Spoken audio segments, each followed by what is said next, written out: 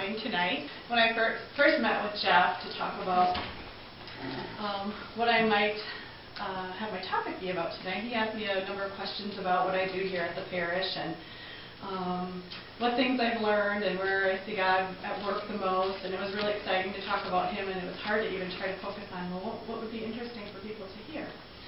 And then when we talked about one of the ministries that I work with that I find to be one of the most fulfilling things is the divorce recovery program. And one of the things that I learned while working through that program is how big forgiveness is in trying to recover from a divorce, and trying to forgive your spouse, trying to forgive yourself, trying to forgive maybe your in-laws or others who you think might have played a role in the divorce. Perhaps there was infidelity involved. There's so many different things, but forgiveness, what I began to see was that it seemed to be the main thing, that if a person could get to that point, the healing would eventually come. And so the program really builds up to that, and we look at where is our anger, where is our bitterness, where is our resentment, just identifying all these things and who is it that we need to forgive. And eventually it gets to that point of focusing and talking about forgiveness. And I see that those who are able, again, to get to really, that's the hinge point of the program, the freeingness that happens. As a matter of fact, I know the first time that I did the program, there was one gal who would come in there, and she would hardly ever talk. She had kind of a very stone face all the time, just held her face very tight and tense. You could just see all those muscles tense. She never really wanted to share much. Just seemed like a very angry person with a lot stored up inside there. And I thought, gee, I wonder if she'll come back next week. She kept coming back, but never really quite engaging. But I think there was a lot going on inside. And she was thinking about the topics and thinking about it, working it through inside. And when we got to forgiveness, lo and behold, she was able to take those steps and start down that road. And by the end of the program, it was like I saw an entirely different woman. I couldn't even believe. Still, when I think back to what she was like at the beginning, I'm like, I can't believe that's the same person. And I even tell her that, and she even says that. I feel like I went through a transformation, Kelly. And it was so powerful for her to be able to forgive so many people that caused her divorce, and that she actually went through the program again, and then became trained through the Archdiocese, and now helps facilitate the program with me, and is a great resource for others to see that encouragement of here's someone who's been through this. And so I wanted to share that story with you, and there's many others like it, of others who have been through the program, and I thought there's so many things about forgiveness that we talk about in that program that I have learned to help me more understand it and be a more forgiving and loving person. And then I thought that maybe I could share with you, for us all, to help us in our Christian lives to be more forgiving. So with that, I don't know, I did have a handout. It's not necessary that you have it, but there's basically 3 areas that I thought I would clip through. I don't have a lot of time, so I'll see how far that I get on each area. But just to start with, what are the effects of not forgiving? Probably very obvious things to us all. It affects our attitude. Amazing how we can become very bitter and negative people when we're unable to forgive someone. Lots of anger and resentment, and especially, like I said, like I saw with this woman. And a girlfriend of mine recently told me how her mother-in-law went through a divorce about 10 years ago, and the woman has never been the same, because she never was able to forgive him and his mistress, and that she has just become so negative and so resentful to the point that she doesn't even enjoy visiting with her mother-in-law anymore, and neither does her husband want to even spend time with her mom, because she's just become such an angry person. So, that's one of the effects that can happen when we're not able to be a forgiving person. It affects our health. As you can see with the attitude, it affects us emotionally, and that can also affect us even physically. It can affect our immune system. It can affect our ability to sleep at night. I know my grandmother, she was always a very happy person, kind of a laid-back woman, I'd say. And when she turned about 70, something very bad happened between her and her sister, and they had been best friends all their lives and very close. And she was never able to forgive her sister for that, and her sister actually died, so they were never able to work out that difference. And since then, and it's been 10 years now, my grandmother has not been the same. And my whole family talks about it, and my mom has talked to her a number of times. You need to forgive your sister for that because look what it's done to you. It's like, it's also affected my grandmother's health, and that we just saw such a decline after that. It's amazing how not only emotionally it affected her, but physically we started to see her decline. And you just wonder, like, how does that fester within us? How does that affect our immune system and start to take over? Spiritually, it affects our spiritual health. We no longer have this inner peace. We no longer have the sense that we're in right relationship with God and with others. And if you think about the Lord's Prayer and the line in the Lord's Prayer that can really get us, forgive us our trespasses as we forgive those who trespass against us. So it's really hard for us to think about asking God to forgive us for our sins and to be able to experience mercy from God when we ourselves are not able to do that for others. So it just has this manifesting aspect to it when we can't forgive. Obviously, it hurts our relationships, as I think, I've mentioned many examples, but people, I think, they pick up on that negativity. They tend to maybe withdraw from us, or maybe even we begin to withdraw from them. So people are pulling back.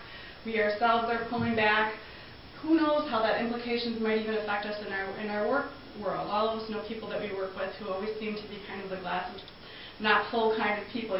Something's going on with them because everything's always just sort of looking at the dark side of things, and you're kind of like, I want to avoid that person, but you got to think, something's underneath there maybe. So really, it prevents us from being able to be our best selves, the person that God created us to be. We just can't function at our best level. It enslaves us. It has a power to keep us in our past and prevents us from moving on and having that freedom that God wants for us. But they did, but that is not the case. Forgiveness is oftentimes first very much a decision.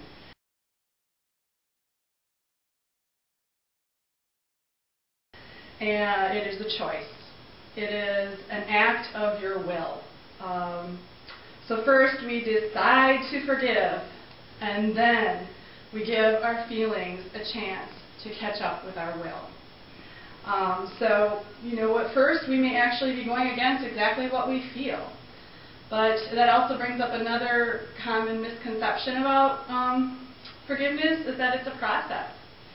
So it will take a while. It might even take a while to develop that will to want to forgive. And I know, I think someone in the divorce recovery program had once said, my prayer right now is, Lord, make me willing to forgive. It's like, I'm not even willing to forgive. I don't even have the will to want to will. It's just like, you just got to take little baby steps with it all. And I know once I heard a priest give a talk on forgiveness, and he used the analogy of a fist. So it's like you have this tight fist, and sometimes it just takes a really long time, and realize it's a process that you're just going to slowly peel back each finger, and eventually be able to open up and let go and be free again and not have that clenched fist. And so in the process, prayer is so important. Just praying to God to help you to be able to have that ability, again, to have the will and to be able to do it, and to eventually have your feelings to catch up with the decision that you made. One of the divorce recovery participants said this last time around. We just finished a series. He said, well, there was a point about 3 weeks ago when I said 10 times over, I will not forgive her, I will not forgive her, I will not forgive her. And you should just see his face. There was lots of anger and he said, now I'm down to 6 times. And I'm working on it. I don't know how long it's going to take, but I'm going to get there. And we were all just really happy for him to even acknowledge that that's something he does want, and there is some progress being made. Let's see, minimizing the offense or condoning the behavior. That is another common one. A lot of times people think, well, if I forgive the person, it's almost like saying what they did was okay. But no, that is not the case at all. So it's not to say that what they did to you or whatever injustice was done is okay, and I think that sometimes helps a little bit once you realize that you're not saying what they did was okay. Again, letting the person off the hook, kind of the same idea. We're not saying that there are any repercussions or damages that were done, or repercussions that maybe need to be made, or damages that were done. We're saying that we're not going to hold on to this within ourselves, that we're going to release that. I think oftentimes when I think about the sacrament of reconciliation kind of helps me with this. When we go to reconciliation, we're given absolution by the priest, so our sins are forgiven, yet the priest gives us a penance, and the whole idea of the penance is to try to make some amends for the damage that is done. So yes, indeed, there's some forgiveness that we are giving to people, but we're not saying that there's not any damage done, or maybe there's not repercussions to that. However, we're not the priest, and we're not going to be giving them a penance. So, it's not our place. We have to be able to let go and just trust in God's justice, and that God, leave it up to God, and that somehow it will all work itself out, and that's really not our place to see how is that going to be worked out. Forgetting. There's a little phrase out there, I think, that I've heard once or twice before, something about forgiving and forgetting, and sometimes I think that can help keep people from forgiving, because really, I'm sure there's well intentions behind that, because we don't want to hold a grudge, so we don't want to dwell on it and keep hanging on to it. So in a sense, that's kind of forgetting. But on the other hand, sometimes we're so wounded so deeply, and the pain is there, and it's not something that's going to easily be forgotten, and maybe it will never, be able to be completely forgotten. And so that's important to know too, because that might be a stumbling block. Trusting the other person. It doesn't mean that all of a sudden everything's going to be back to the same way that it was before. Your relationship may now fundamentally be changed. It may even be changed in such a way that you're no longer going to be in relationship. And I say that's something that really takes a lot of discernment and prayer. Personal prayer, maybe even talking with a priest or a spiritual director about that, especially if it's something you're thinking about, this is going to completely sever the relationship, depending on who the person is. If it's a spouse, if it's a family member. But really we want to try to remain in relationship. We're all in the body of Christ together. So maybe our relationship will change with the person, and we'll realize maybe we can't trust them in the ways that we thought that we had. But forgiving doesn't mean that, yes, we're going to remain the same for sure, and that we're going to continue to trust them on the same level. Expecting an apology. Forgiveness is not a unilateral action. It's not really necessarily reconciling. It also doesn't require you to tell the other person. That's another thing sometimes I'll hear, well, do I have to tell them, go and tell them that I'm forgiving them? We say, well, I often wonder, where is that coming from? That what is the motive of why you would want to tell them? Truly, is it so that they can feel freed from you? Because maybe they're not even enslaved by what they've done to you. You're the one feeling enslaved, right? You're the one who needs to have that out there. So that's something to kind of think about. But no, that is not necessary. Well, the last thing I wanted to kind of go into was just some ideas to help us increase our ability to forgive. One is dropping the need to understand why. I think we can really go around and around and around with that. But when something happens to you, I think it's a very natural reaction for a while to do that, and to have the anger, and to allow yourself to have that anger, to have that why, and to go through all that, and don't think right away, I've got to forgive. Know what's out there, and I'm going to get there. But sometimes we just need to be angry, but when we stay with the anger, that's when it becomes sinful. Anger is a feeling, it's not a sin within itself. But when we stay in that anger for a long time, and we don't work on forgiveness and letting go, that's when all these bad things can start to happen. So if you can try to get to the point where you can just drop the need to understand and why, that was very, very, very helpful. You may never ever know. You may never have an answer. Knowing exactly how you feel injured. That's helpful to be clear in your own mind. Exactly what is it that I'm upset with the person for? Maybe, oftentimes with this divorce recovery program, we do a lot of journaling. Make a list and go back to it. Work on it for a couple of weeks. I know one person said they had 50 things on that list they needed to forgive the person for. But if you're not really clear about it, you might still be hanging on to things, and they peek in, they come into your mind here and there when you're doing things throughout your day, and you just can't let it go. So that's a big part of it. Realizing that you are giving your own self a gift. I think that's also a misconception. We think, oh, we're giving this person a gift, and they don't deserve it because they did that. But you know what? Indeed, our faith does say that. But truly, we also are, let's not forget, giving ourselves a gift here. We're not going to be enslaving ourselves anymore. So it's a way to restore our own inner peace and move forward again. Practicing it as a way of life. I first personally found this extremely helpful for me. I remember about 5 years ago I saw this quote, and it said, it was by Martin Luther King, I put it on here. Forgiveness is not an occasional act, it's a permanent attitude. And I have that in my office, right on my bulletin board, and it really, really helps me. Because it's amazing how many little things will happen throughout your day that you find yourself getting worked up at. Someone cutting you off when you're trying to cross the street, one of your coworkers being snippy with you and you have no idea why, just whatever. And all that stuff just starts to build up, and pretty soon you're starting to feel yourself going, and not being very loving Christian. So, I really try to tell myself, this is a really great opportunity for me to practice forgiveness. Okay, I'm going to forgive that person. I'm marching on, and I just kind of forgot that even happened, and I'm on to the next thing. So, forgiveness is not something that's necessarily when a huge transgression happens, like an infidelity in our marriage, but just all the little things throughout the day. And as we practice with that, when the big stuff comes, it'll be even easier for us. I guess I will close with that. If you have questions. Is your group strictly for divorced people, or can people that have other forgiveness issues? Actually, it is. For Yeah. divorced people? Yeah. But there are a lot of books out there on it. So if you want to learn more about it, there's definitely a lot of Christian books, and I know one of the priest in our archdiocese, I think Pat Brennan might be his name. I think he wrote a book on it. Anyone else? You guys are good listeners.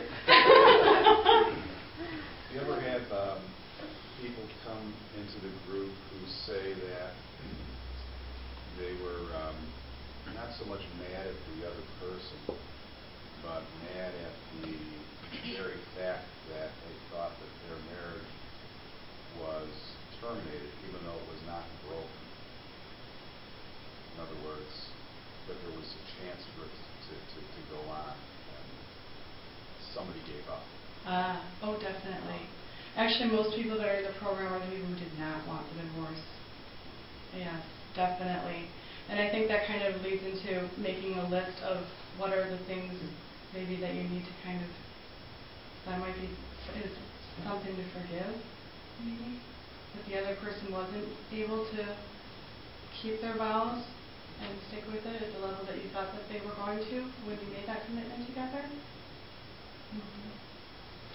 Are the people in the group ever the ones that need forgiveness? How do they go about getting it? That's a good point, too. Because that's another thing we do, is we look at also what have we done. And that we, too, are not, it's not just the other person. And so evaluating that and needing to forgive our own selves. Because there are a lot of people who and hopefully everyone can come to the point to say, yeah, these were the areas that I really needed to work on, and that and things that I need to forgive myself for, ask my God to forgive me for, maybe even go to my former spouse and ask forgiveness for, but that's definitely a piece of it.